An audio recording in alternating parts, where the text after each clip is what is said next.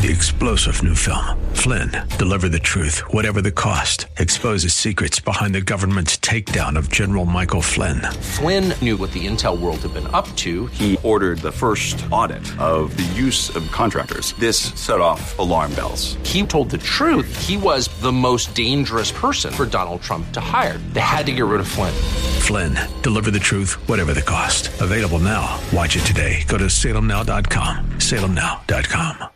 WTBN, Pinellas Park. Up next is Verse by Verse, sponsored by Verse Ministries.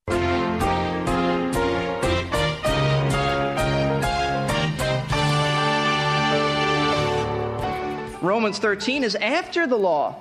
And the Apostle Paul, in the church age, said this, "If I then am a wrongdoer and have committed anything worthy of death, I do not refuse to die."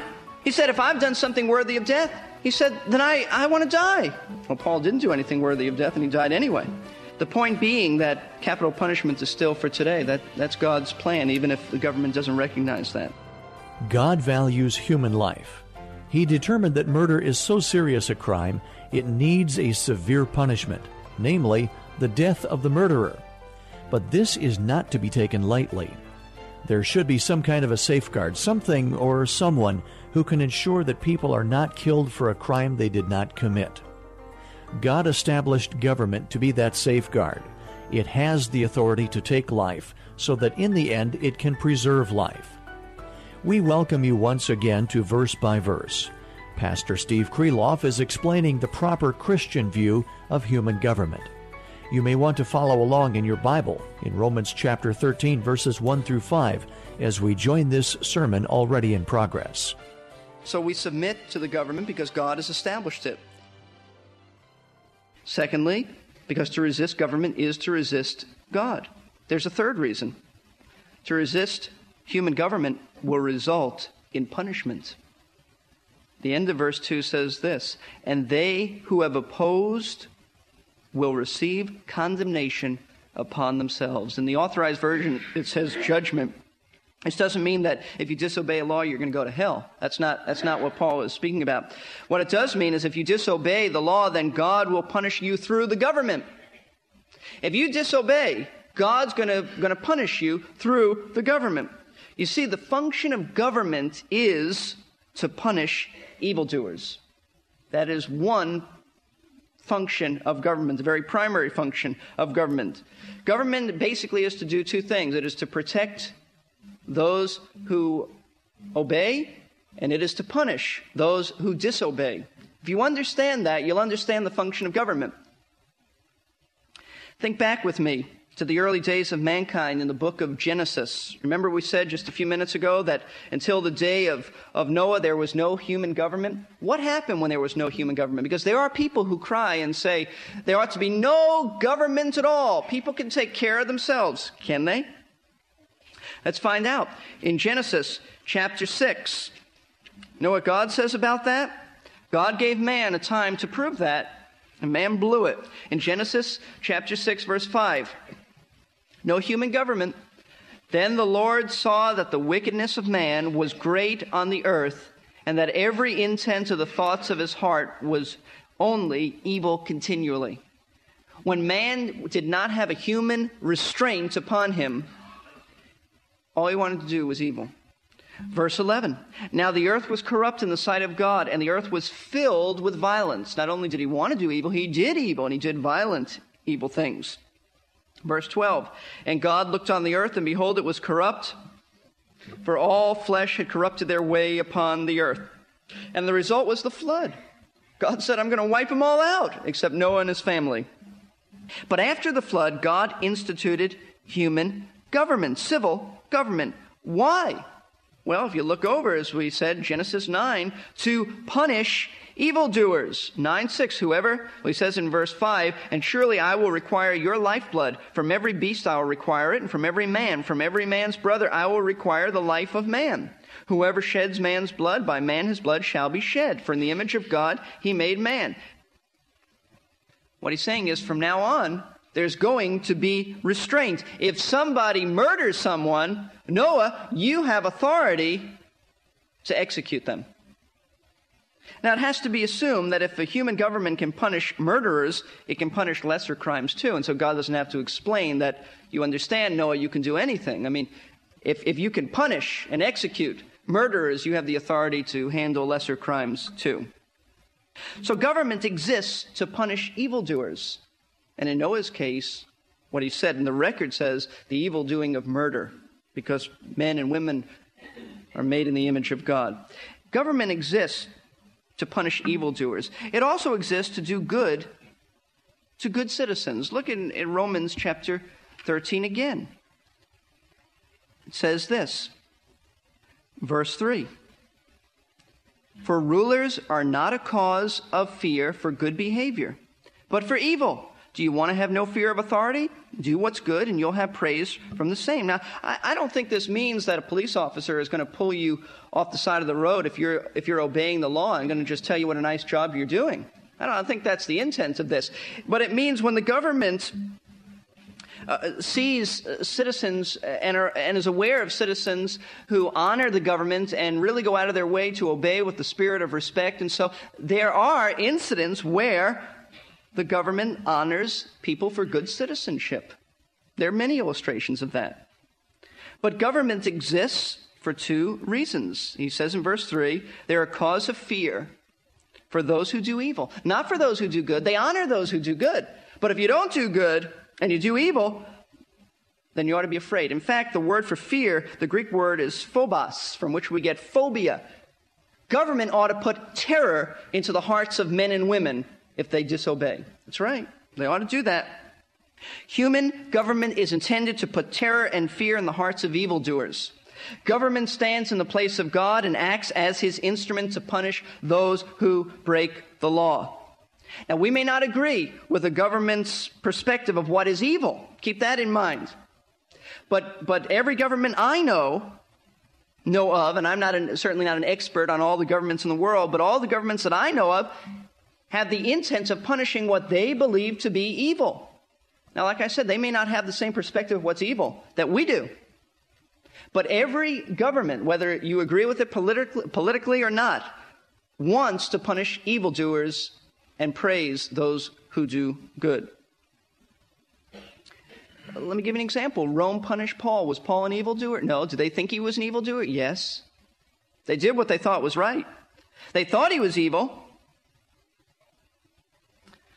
Communist countries punish those who they think are evil. In fact, in governments that we would have political problems with, I say this, and it's very sad, but they do a better job of punishing those who they consider evildoers than our own country. Let me put it this way. It is probably safer tonight to walk on the streets of a communist country than it is to walk on the streets of Miami Beach. So even in those countries where we don't agree with them politically, they're doing a better job than we are in punishing evildoers. And you see, punishing evildoers, quite frankly, in our country, it's become a foreign thing in our thinking because the American criminal justice system often thinks its job is to correct and reform lawbreakers rather than punish them.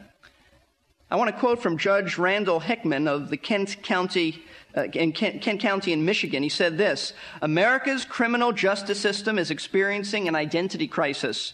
Traditionally, officers of the law knew they were expected to punish criminals.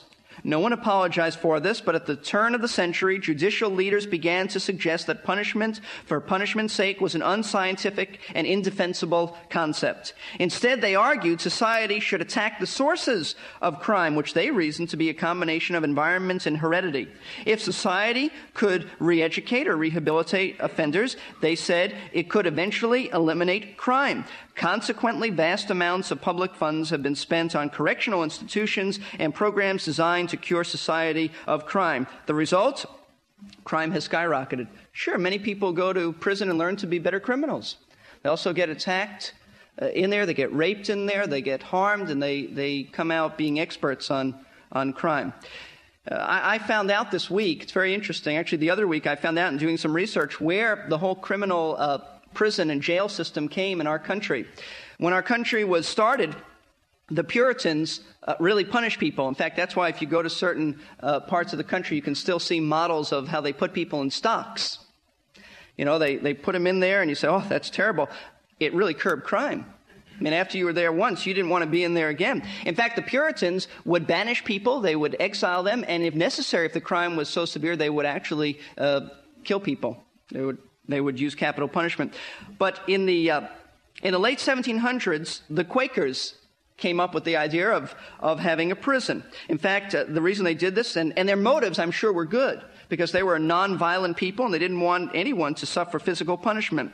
What they did, the offender was held in solitary confinement with only a Bible so that he might learn, they said, to be penitent.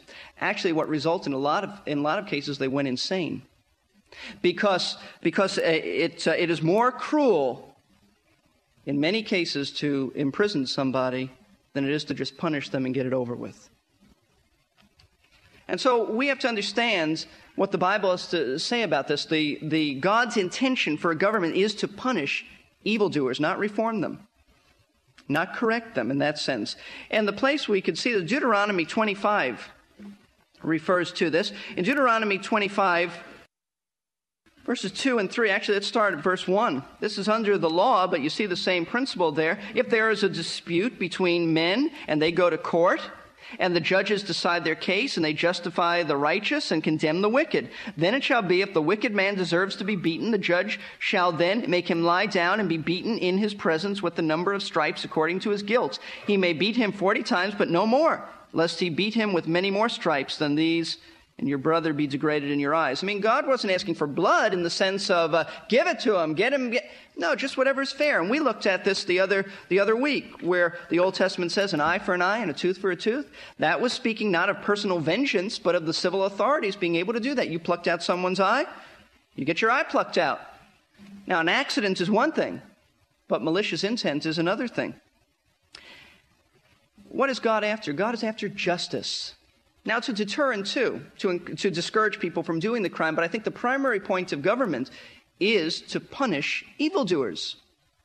That will have a kind of a domino effect. Well, it will restrict people from doing crime after that. In fact, Ecclesiastes 8:11 says this, and I'm just paraphrasing it here. When people don't see crimes punished quickly, they are encouraged to break the law. You ought to read that in Ecclesiastes 8:11. Modern man tends to think, at least in our country, we tend to think of criminals as being sick rather than guilty, and therefore we see them as need of therapy rather than punishment.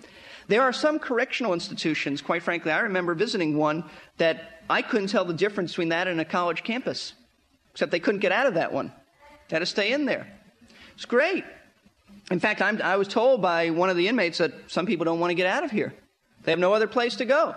They're fed meals, they do exercise. The person that I visited in there had never been in better shape. Physically, he was eating well. He was off of the things that he had been on that got him in there in the first place, and all the other things attached to it. He's in great shape. He looked better than I've ever seen him look.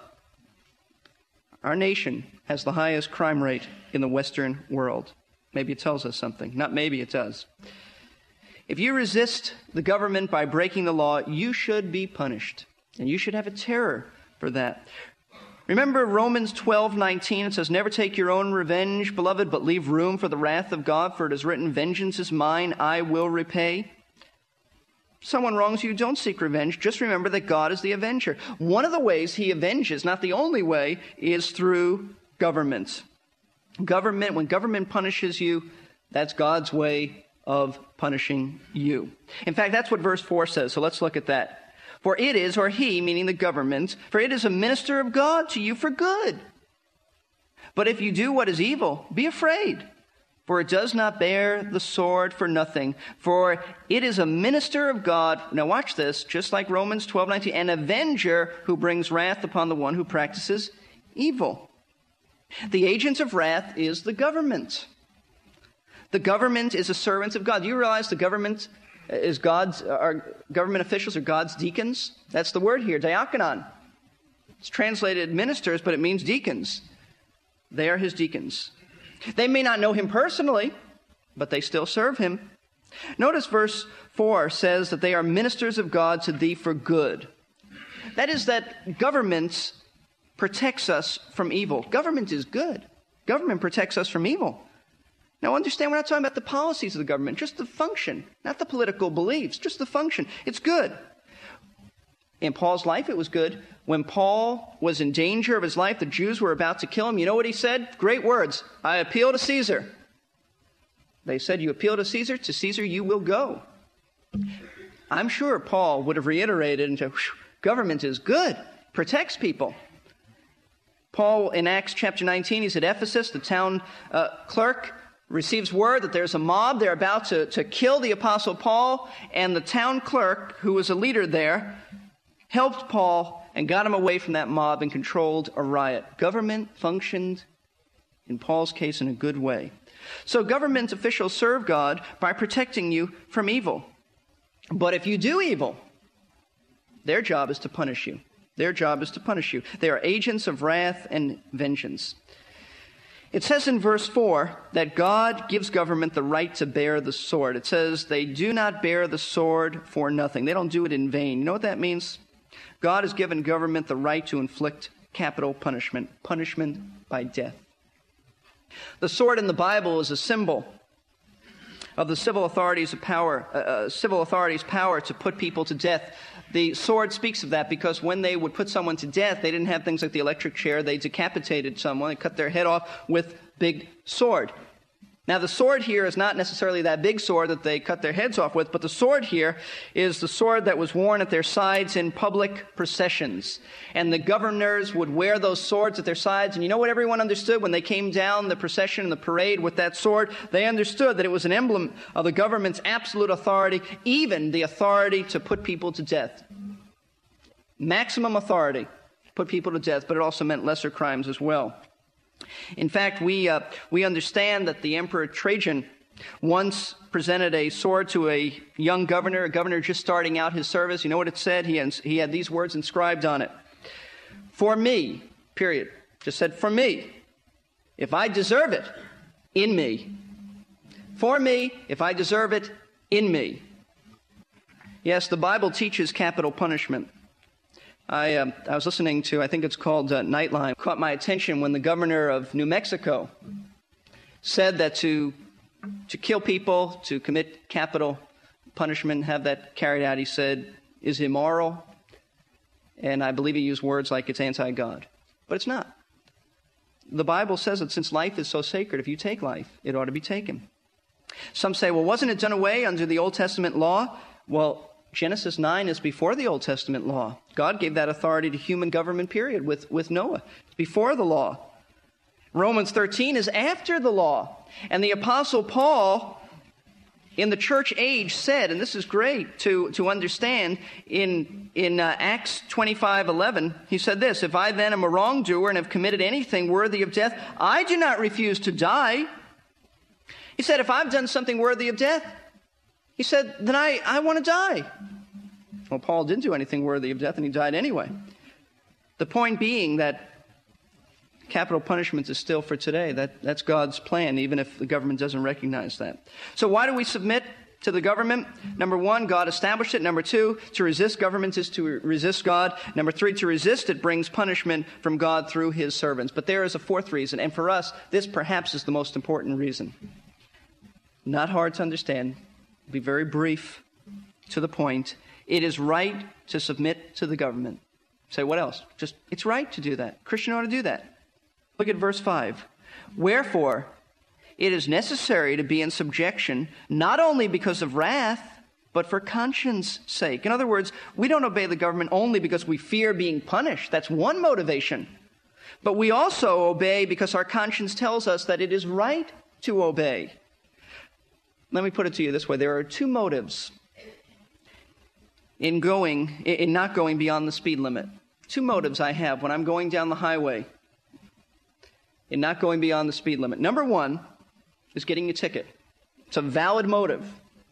It's not the highest motive, but it's a valid motive.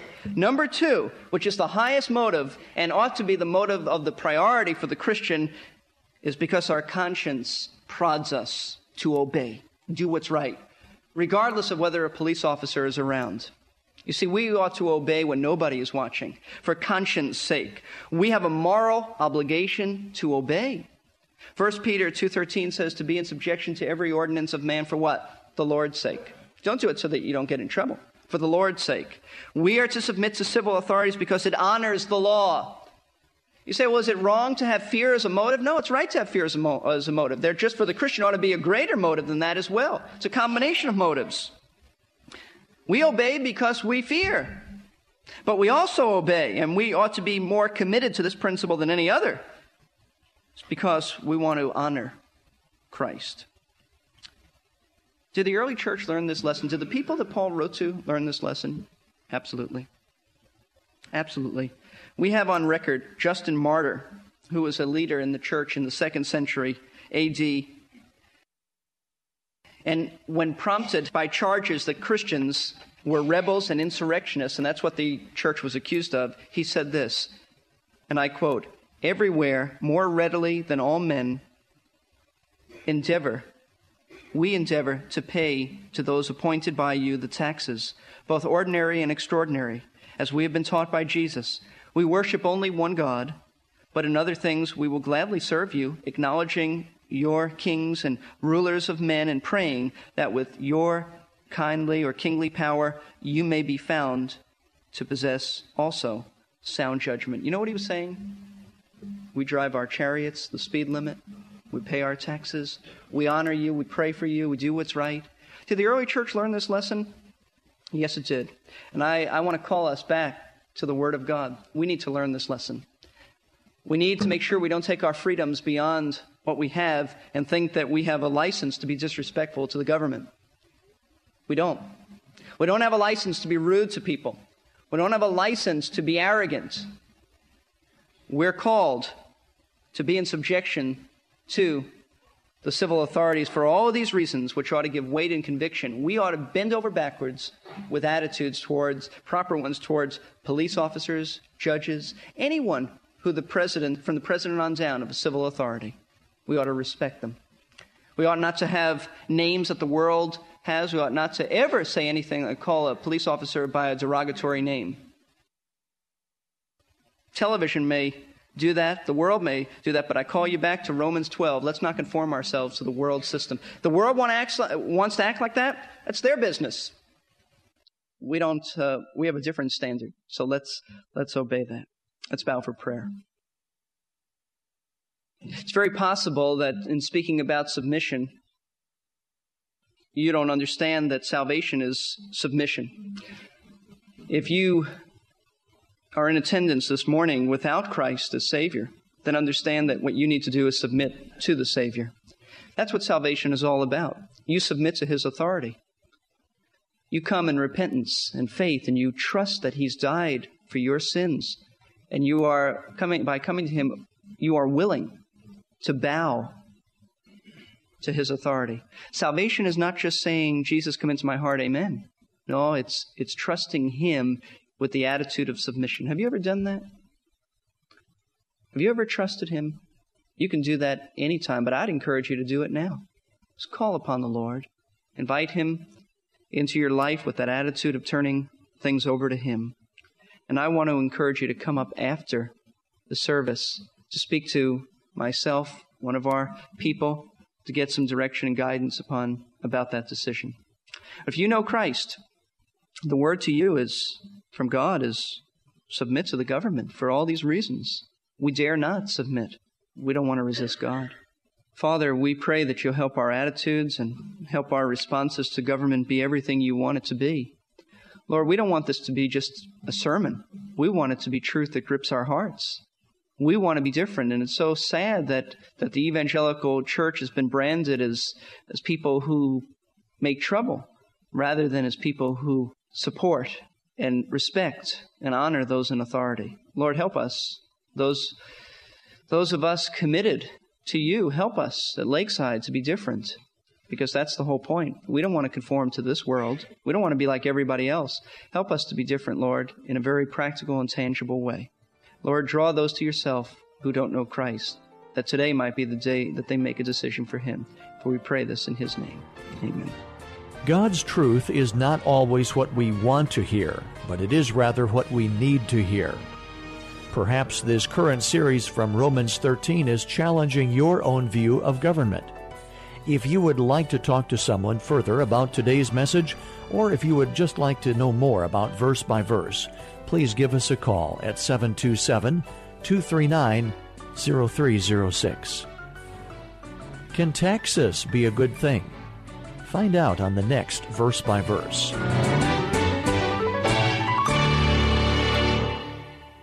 You've been listening to Verse by Verse, sponsored by Verse Ministries. This program was pre-recorded. To learn more, including how to donate to this ministry, visit versebyverseradio.org. That's Verse. Reality is there is a war that wages. 3-star General Michael J. Flynn, head of the Pentagon Intelligence Agency, knew all the government's dirty secrets. He was one of the most respected generals in the military. Flynn knew what the intel world had been up to. He understood its funding. He ordered the first audit of the use of contractors. This set off alarm bells.